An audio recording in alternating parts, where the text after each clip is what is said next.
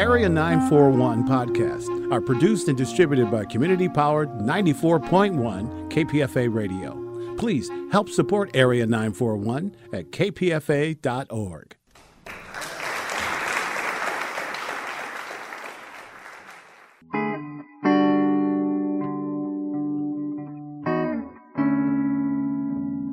This is the Area 941 Radio Walensky podcast. I'm your host, Richard Walensky. We're talking about books, about theater, about film, and sometimes about politics.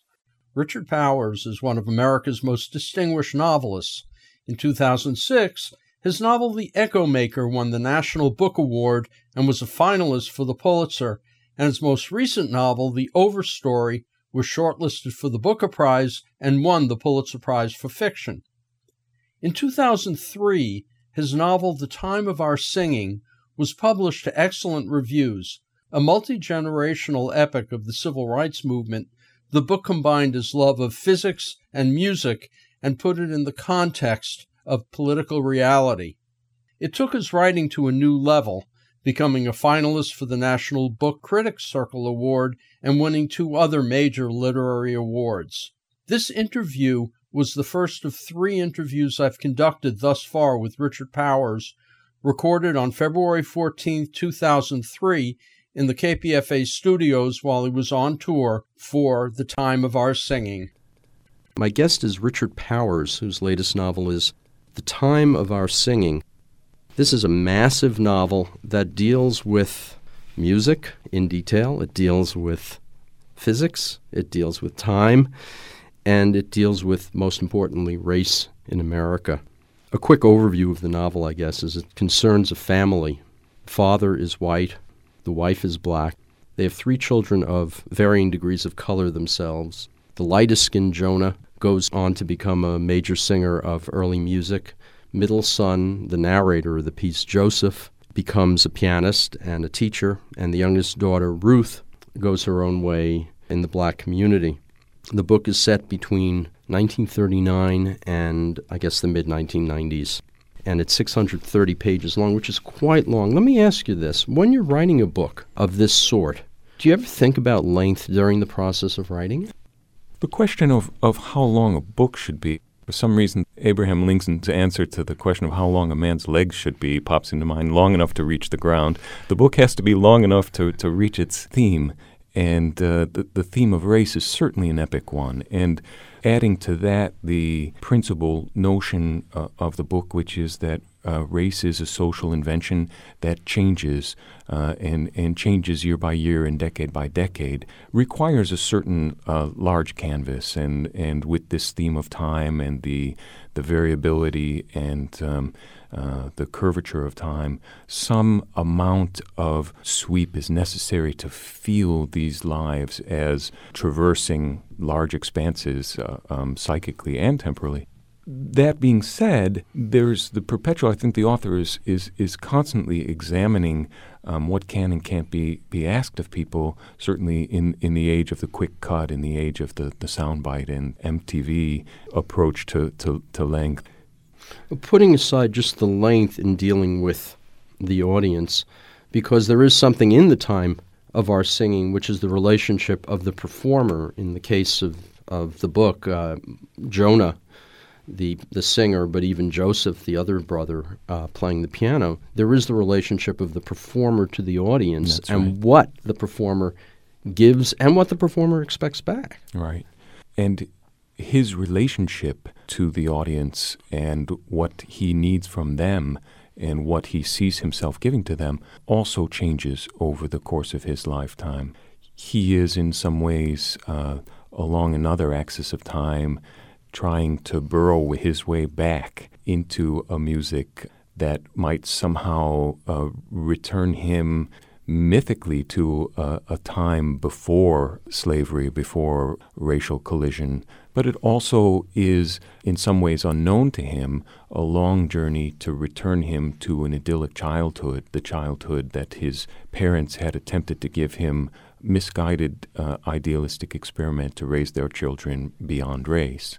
Richard Powers, is there any relationship between that, what he's doing, and what Richard Powers himself is doing here? Or are you just examining race from the perspective of this white writer who feels it's time to deal with the issue? I mean, what is the relationship there? I know that these books are not autobiography, but what is the relationship there, if any? It's certainly the question that I most worried about in deciding to take on this book. Where would my authority reside as a white WASP writer attempting to portray this family of much more fluid but certainly more marginal racial identification?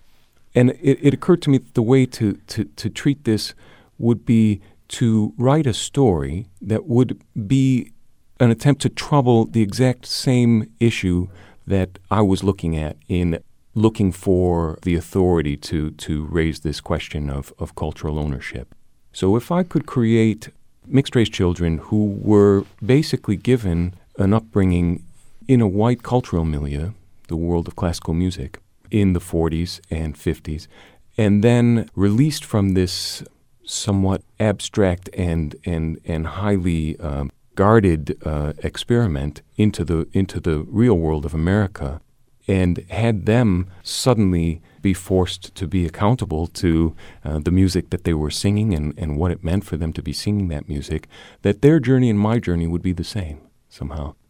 Jonah has a teacher at one point when he is feeling most alienated from the fey 19th century art songs that he's been singing. And she grows furious with him and finally puts the challenge of art directly in his lap and says, if you are going to sing, if you cannot become someone else at the moment that you perform this art, don't even bother walking out on stage. And in a sense, becoming black for these children in the America of the 60s and 70s and 80s is a kind of improvised performance, very much in the same way that this empathetic leap, becoming someone other than myself, was at the core in the challenge of adopting this novel as my theme. As you immerse yourself in that and you become that, what happens to the outside world? I mean, you've still got to go out and do your research while you're working on the book, I would assume. Or is the research done before? A fair amount of the research is done prior to the commencement of the writing. You simply have to know the terrain well enough to know what you can and can't get away with. But, of course, the research continues throughout the creation of the book. This book was a labor of about 3.5 years. So there is a precarious relationship with the world, a kind of inside-outside balance that you're constantly reasserting at different points in the creative cycle.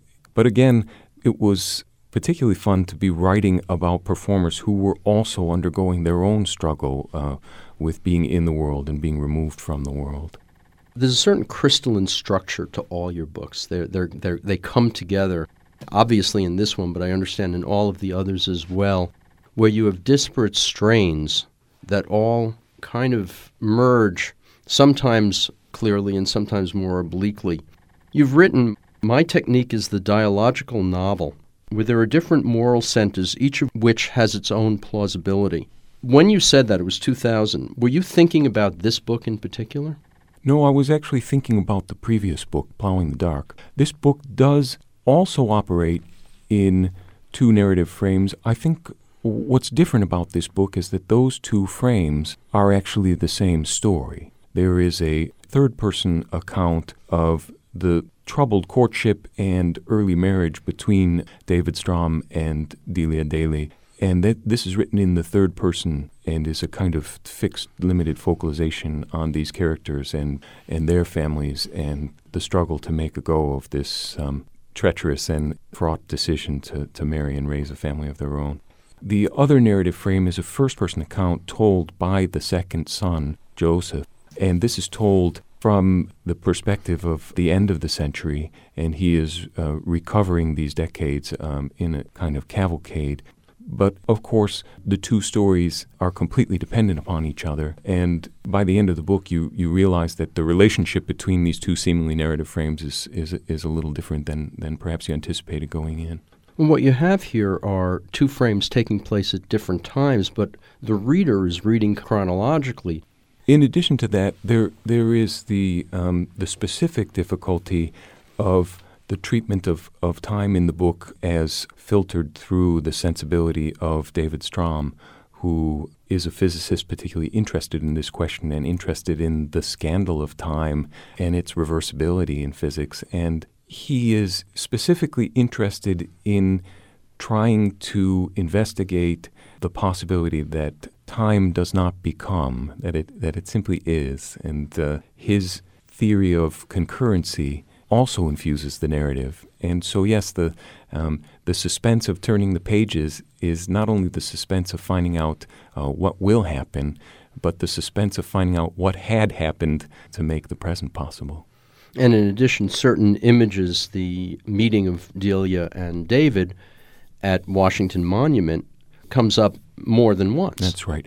The book is in what musicians call the rondo form, so that certain key incidents and venues form landmarks or say pylons in a suspension bridge, and you keep coming back again and again to those venues and those key incidents, and they keep changing, and the story keeps changing around it. The Goldbug Variations also deals with music, but your other books don't quite, yet you are a musician. You play the cello, is That's that correct? Right, yeah. When you were coming into this, how familiar were you with early music? Was that something that you enjoyed anyway? Interestingly, I had an obsession with early music that had been going on for some years, and so that part was the easy part. What was a little harder, perhaps ironically, was going back and familiarizing myself with the real mainstream, the war horses of the vocal repertoire, the pieces that I probably should have known going into the book and had to make myself familiar with in the process of writing the book. But one of the great sustaining pleasures of creation of this work was going back and immersing myself in the pieces that these performers make their life's work. When you were actually writing, were you listening to music? All the time, which is interesting because, I always have a relationship, I guess you might even call it a theme song for each book. Obviously for my novel, Goldbug Variations, I listened to the Goldbergs at least once a day for the course of months and months. Was this the Dowland? Dowland is certainly a key theme song for this book, but because of the subject of the book taking singing itself as its motor engine, my listening was much broader. So what was your theme? I guess if I had to pick the single song, it would be the Dowland, Time Stands Still. And this is a song that, as with some of these other rondos in the book, recurs at different moments in the boy's life and ends up meaning very different things to them at those moments. What was it like for you at the point when you began having to deal with hip-hop? That was a real education, and that was a ground-up education. For me, it actually released certain possibilities for the generation beyond the children, Ruth's children. Going back and listening to the early days of rap allowed me to formulate these characters and to visualize what might and might not happen to them. You had to have known or learned a lot about what the trends were and the performing trends in Europe during the 1970s and 1980s. Yeah. Again, the historical groundwork or the research for the book consisted not only in familiarizing myself with the repertoire, but what the repertoire meant at these different moments. So a sort of second-order rate of change to time. There's also the sequence in Atlantic City where the brother Joseph does his performing, and no matter what he plays, and he plays riffs of everything, they all seem like riffs of something else. And I was wondering, as I was reading that, if there were times when Richard Powers might be writing all this brilliant stuff and keep saying to himself, am I writing somebody's other work? Well, what's interesting about Joey is because of this rarefied upbringing that his parents have given him, and not only the immersion within their family in this classical music tradition, but sending him away first to a conservatory prep school and then later to Juilliard, almost guarantees that he's going to be completely out of touch with his time, the music of his moment, and certainly out of touch with the music that people would assign to him visually when they see him and meet him. He is very much a musician of the printed page. He is a performer through long, arduous rehearsal. And at the crisis point in his life where his brother abandons him and heads off to Europe, and he himself becomes disillusioned with the world of concert music, he is forced to learn relatively late in life how to improvise, literally. This is one of many reversals of cultural ownership in the book. He is forced in some way to learn how to pass as black, both first as a performer and later as a person. When you were writing that, and he was doing that by attempting to pick up these different pieces, what goes through you as a writer? Do you ever go, I'm treading on my own on my own toes, or do you feel as if you've become Joseph to such a degree that this isn't Richard Powers anymore? I think you can have both of those feelings. I mean, I think on those days where the immersion in the creative process is working and is airborne and is sufficient to sustain you, you feel as if you have license to make any mistake in the book because it's no longer your life, and all you are accountable to is bringing this guy alive. And then there are moments where the process is perhaps becoming a bit more fitful, or you're nearing completion and beginning to anticipate the way that the work is going to be read by lots of folks in lots of quarters, and a little more sense of the vertigo of art comes in. Again, my salvation was to live the life my characters were living. Art is at sometimes for them a salve. It is sometimes for them an evasion. It is sometimes for them absolutely an abyss and a confrontation, an agitation. You take your sense of exhilaration and you take your sense of precariousness and vulnerability and you put it into the story. When you're dealing with the artist and the performance, though, you're getting awfully close to Richard Powers. It's not like you're writing about some guy sitting in a Beirut prison. I mean, you're getting very close to who you are and what you are doing to the world as well. But of course, one of art's programs is always to find a kind of commonality of experience. But another concurrent program of art is to place yourself somewhere where you have never had right of entry. And most people will, I think, feel that most prominently in the racial crossover, the attempt to speak in a voice of someone who is being seen by this country in a way completely inimical to the way that people on the street see or respond to me. So yes, you use those commonalities to create the empathetic leap, but you also can't be lured into the assumption that that story is going to be known to you, and have to constantly test the plausibility and the vitality of that story as it departs from your own.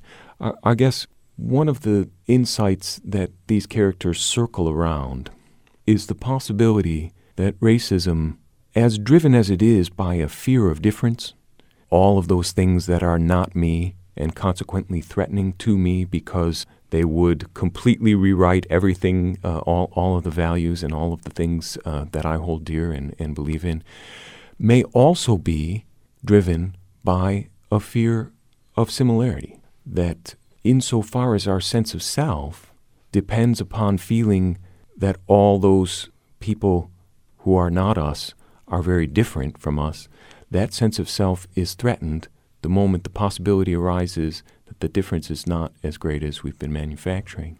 When David and Delia marry, their act is actually illegal in a great number of states, and in fact continues to be illegal in many, many states all the way up until 1967, when the Supreme Court finally strikes down the miscegenation law. And it occurred to me in the course of writing the book that if we needed this whole complex and fortified apparatus of social and legal proscriptions against mixed marriage, it must be that something in us is afraid that mixed marriage might bring about a loss of self through mixing, a loss of identity to similarity. This was quite a wonderful possibility to play with. The idea that perhaps losing your sense of self to mixing to that other, to the similarities that you had constructed as being so different, might not be all that bad a thing. As you were talking, I kept thinking of Yugoslavia pulling apart and coming together. There you've got these people who are all from the same region at the same time. They killed themselves. That's right. And they were yet the same, different, pulled apart, pushed together, wanting to preserve identity. And it all fell apart.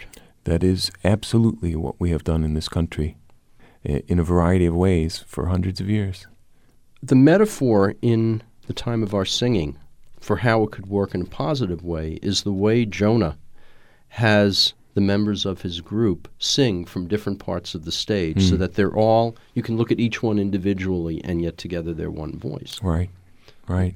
In fact, for me, that was the great beauty of using music as the primary subject matter for the book. Perhaps unique as a form of human expression in its additive nature. When you superimpose a second melody on top of a first, the first doesn't blend into the second. It's not lost in the second. The second is not overpowering or lost to the first, but rather they create this third thing, counterpoint, chords. So it was that extended metaphor of saying that lives bumping up against lives, groups bumping up against groups, times bumping up against times, not annihilating one another, not overriding one another, somehow harmonizing, sometimes in dissonance, sometimes in consonance, but always a moving thing, pitches in time. Richard Powers, you have an interesting life. You spent 10 years of your early life in Thailand, in Bangkok, and then you came back and lived in Chicago, outside of Chicago. Is that correct? Actually, I was born in Chicago and went to Bangkok as an 11-year-old and spent my teen years there, not quite 10. It was actually a bit shorter, but so there were some years when I felt very visually conspicuous and instantly identifiable as being apart from the culture that I lived in. Did you know the Thai language? I did. When you're that young, before puberty, you can pick up a language almost without studying it, just by being out there on the street. It was also a kind of secret language in a way, since it's a pitched language like Chinese. The meanings of the words will vary depending upon the rising or the falling or the high or the low tone that you give a word. So very, very musical language in that respect. But we kids, my brothers and sisters and I, just delighted in the fact that we had entry into this language that our parents couldn't hear and couldn't understand. So, of course, it was our secret language of communication, too. How alienated did you feel? You were living, was that in DeKalb at that point? When I came back from Bangkok, yeah. Yeah. How alienated did you feel? It was by far harder to come back to the United States than it was to go to Thailand. The amount of culture shock upon returning was an order of magnitude more than that going. Part of that problem, the returnee's problem, is always that you think you understand the culture that you're coming back to. You have the expectation that somehow you have a rite of passage, and you can come back into it and know the ropes and pass, move smoothly through it. And the culture shock of the returnee is in seeing the thing that you thought was yours being unrecognizable. Richard Powers, you wound up learning physics, planning to be a physicist. Is that correct? Mm-hmm. That's what I studied as an undergraduate. I always thought as a high schooler and when I first entered college that I would end up a scientist. After that, you wound up computers and computer programming, and somewhere along the line became a writer. Well, I still am not sure exactly how that came about or what I'm going to do when I grow up, but having taken a master's degree in literature and then leaving school, I found that the programming skills that I had developed actually on my own were by far the most saleable thing that I had going for me. So yes, I did spend some years in data processing and then later in freelance programming, which was a kind of wonderful combination for getting started with writing novels. Is there any kind of comparison you could see, now that you're looking back on it, between writing a novel and, say, programming a very detailed application? I think there are quite a few. First of all, there is the discipline of structure. There is something about keeping all your subroutines in a row and knowing what each one does and when each has to be called. That's a wonderful training for the long form. The trick of novels, of course, is to make something seem effortless and organic and continuous and yet trigger all sorts of insights in the reader by structural parallels, contrasts, diversions that are really developments, and so forth. And all of these things, I think, I had my first look at in coding. I think, too, there's the debugging component of the program development cycle. What that did is basically made me see that revision is the most beautiful part of writing.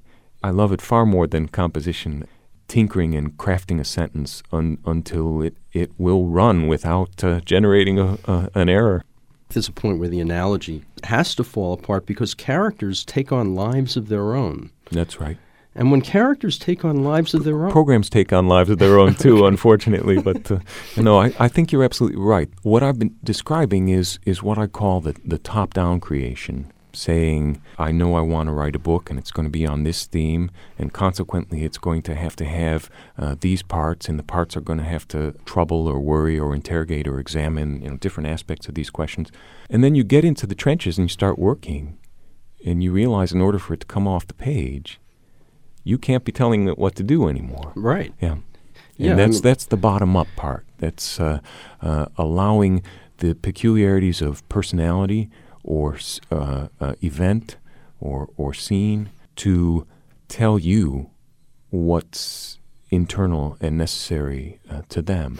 Is there ever a point, did a point come in this where you'd written your way into some kind of corner that you couldn't write out, or is there always a revision, the hope of revision to write yourself out? When you think about it, the top-down and the bottom-up stuff is happening all the time.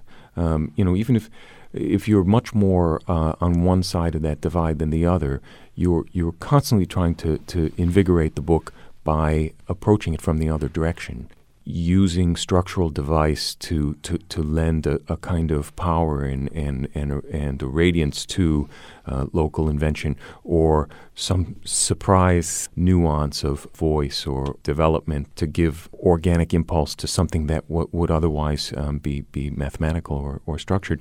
The problem is, if you're cutting through this mountain from two sides at once, it's very unlikely that the tunnel is going to connect on the first go.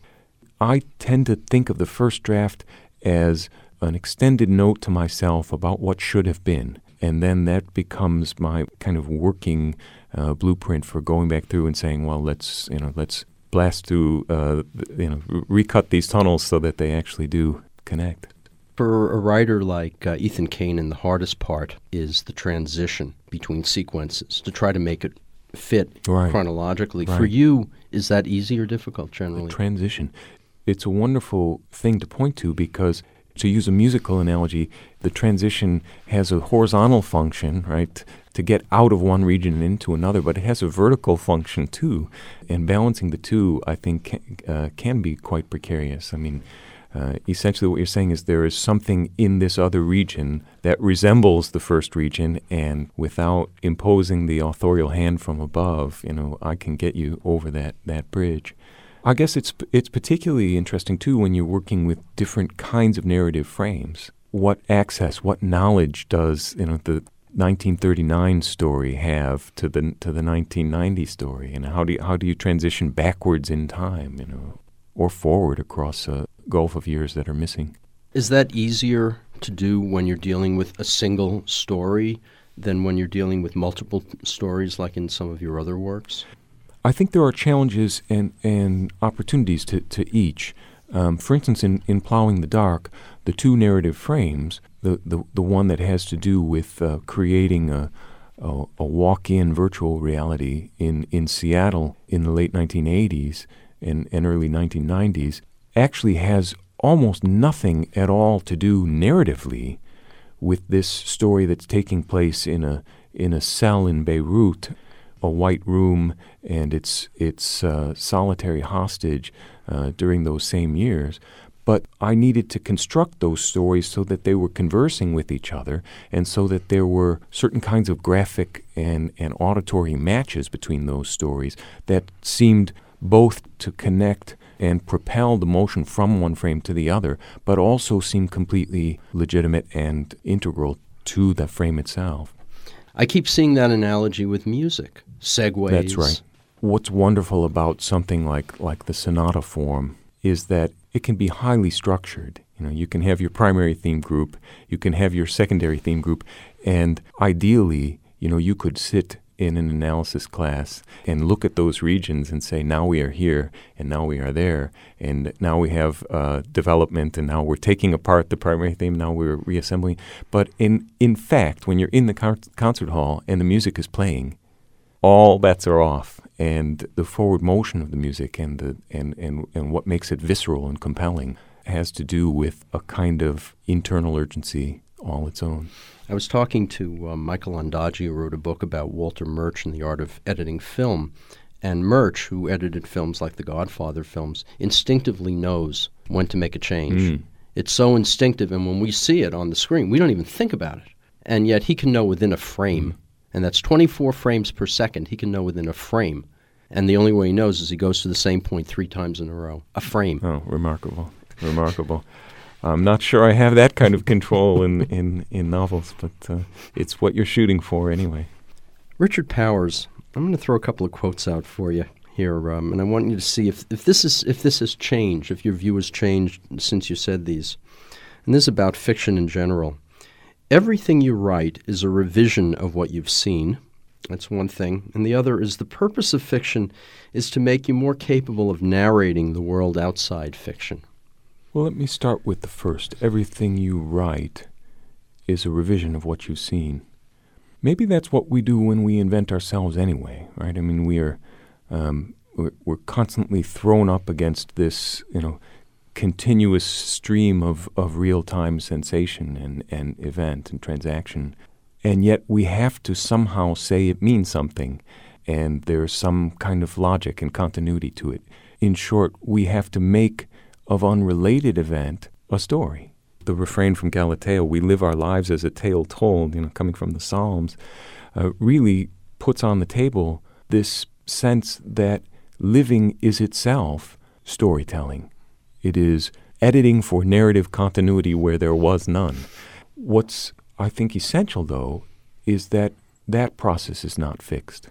The story that you tell one day needs to be revised as the new thing that you're seeing enters into the mix, and all the old continuities are broken up and then reassembled into something that you may feel is still a continuous story and continuous with the previous story, and yet it is a new development.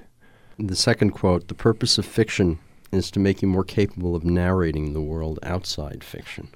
I do still believe that. And it's not unrelated to what we were just talking about. If the act of living is the act of taking the overwhelming, almost schizophrenic assault of real-time event and turning it into a livable, continuous, shaped narrative, maybe what books can do for us is to take us out of real time for a moment, and maybe it's just for those 20 minutes before we fall asleep, which is the way that most people make time for reading these days. But to place us into a new relationship with time, right? One in which an hour might unfold over several, or a year might take place in a moment, and in that moratorium, in that kind of simulation of real-world event, we can see people struggling to make stories, and we can see those stories fall apart. We can see those stories fail to protect them from event. We can see how personality always has to come back and try to reconstitute narrative continuity in some other place. And if we can see them doing it in this little hideaway, in this little secluded moratorium where time can expand and contract according to our inner need, then maybe when we close the cover and start up real time again, we have just a few more resources for figuring out how to do that. Unless the book is fantasy, and I don't mean fantasy as with the capital F, I mean just something that takes us so totally away. But then is it doing that? This is a very difficult calculation to make. When fiction is mere escapism, right, and avoidance of things as they are, and when fiction is escape, providing solace and health and restoration from things as they are. Right. A tough calculus to make, and you know what? The reader has as much to say about what side of that dichotomy a reading experience is on, as the author does. Richard Powers, you said at one point that each novel is a response to the earlier novel. To that degree, The Time of Our Singing is in some respects a response to Plowing the Dark. How?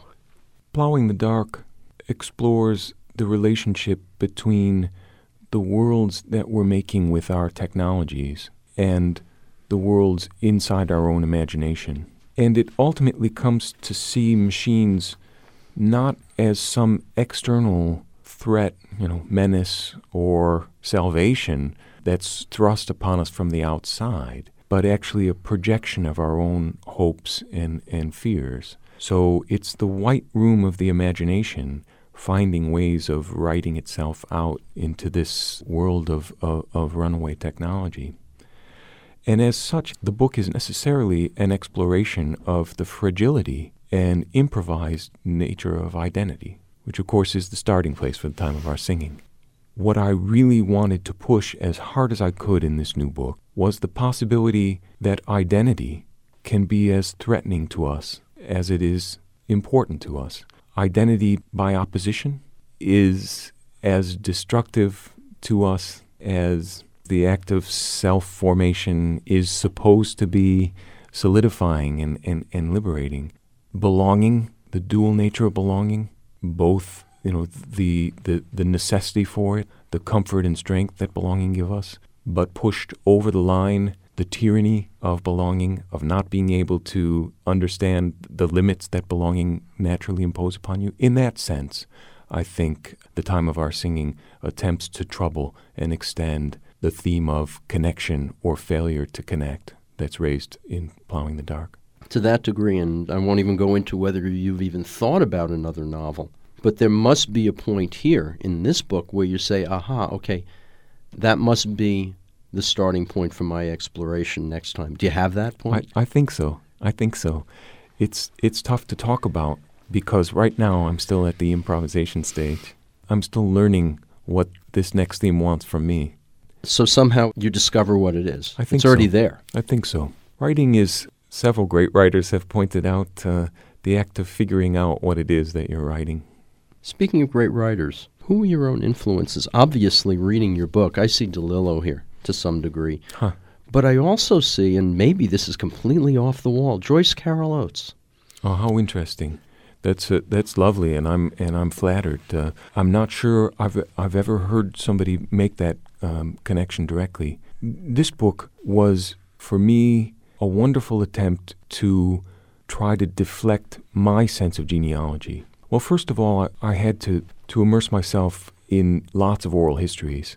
I read everything that I could get my hands on the mixed race experience in America and what a precarious negotiated contract that is and how variable it is and how much that has changed in the course of time. The sense of being, as Werner Solers calls it, neither white nor black, yet both. But it was also a great opportunity to go back and read many of the real landmarks of the African-American canon, and also work that perhaps isn't as widely read, but that for me provided a kind of historical grounding on how to think about what The Time of Our Singing ends up calling the continuous new frequencies of race in America. It was also very valuable to come forward in time and read contemporary studies. Rosalind Story wrote a terrific account of the history of African Americans' relationship to classical music called And So I Sing. This book started probably about 17 years ago when I saw the newsreel footage of Marian Anderson on the Mall, Easter 1939, at the concert that resulted from her being barred from performing in Constitution Hall. And I guess what made me feel as if I would have to someday write a book in which that scene appeared was her choice of what to begin the concert with. There she was standing outside singing for free to this audience of 75,000 people, singing in her coat, like it or not, welding the world of music together to the world of political scandal, and choosing to open that concert with America, My Country 'Tis of Thee. And the complexities artistically and personally, and the enormous pain and possibility that were joined in her choice of a repertoire at that moment stayed with me. I wanted to know what Sweet Land of Liberty, what the thee meant to her, and what thee we were singing, and what country we have yet to sing into existence. So all of those tunes were driving me forward in putting this story together. Feedback on this and other Radio Walensky podcasts is appreciated. You can write to bookwaves@hotmail.com, and feel free to search out other interviews at bookwaves.com or on the kpfa.org website. Until next time, I'm Richard Walensky on the Area 941 Radio Walensky podcast.